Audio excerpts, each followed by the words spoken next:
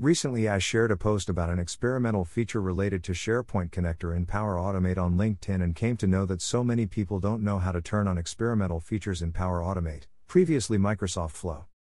So, I thought of sharing the steps to turn on experimental features in Power Automate with you all. Follow below steps to turn on experimental features in your environment. Go to flow.microsoft.com and log in if you are not logged in already. Click on Settings, gear icon, from top right corner of the page. Click on Settings icon. Select View all Power Automate settings. Turn on experimental features. Click Save. Turn on experimental features. Now, when you will create a new flow or edit any existing flow, you will be able to access all experimental features in Power Automate. Note: experimental features might change, break, or disappear at any time. So, be cautious while using it in production environment. I hope you like this blog.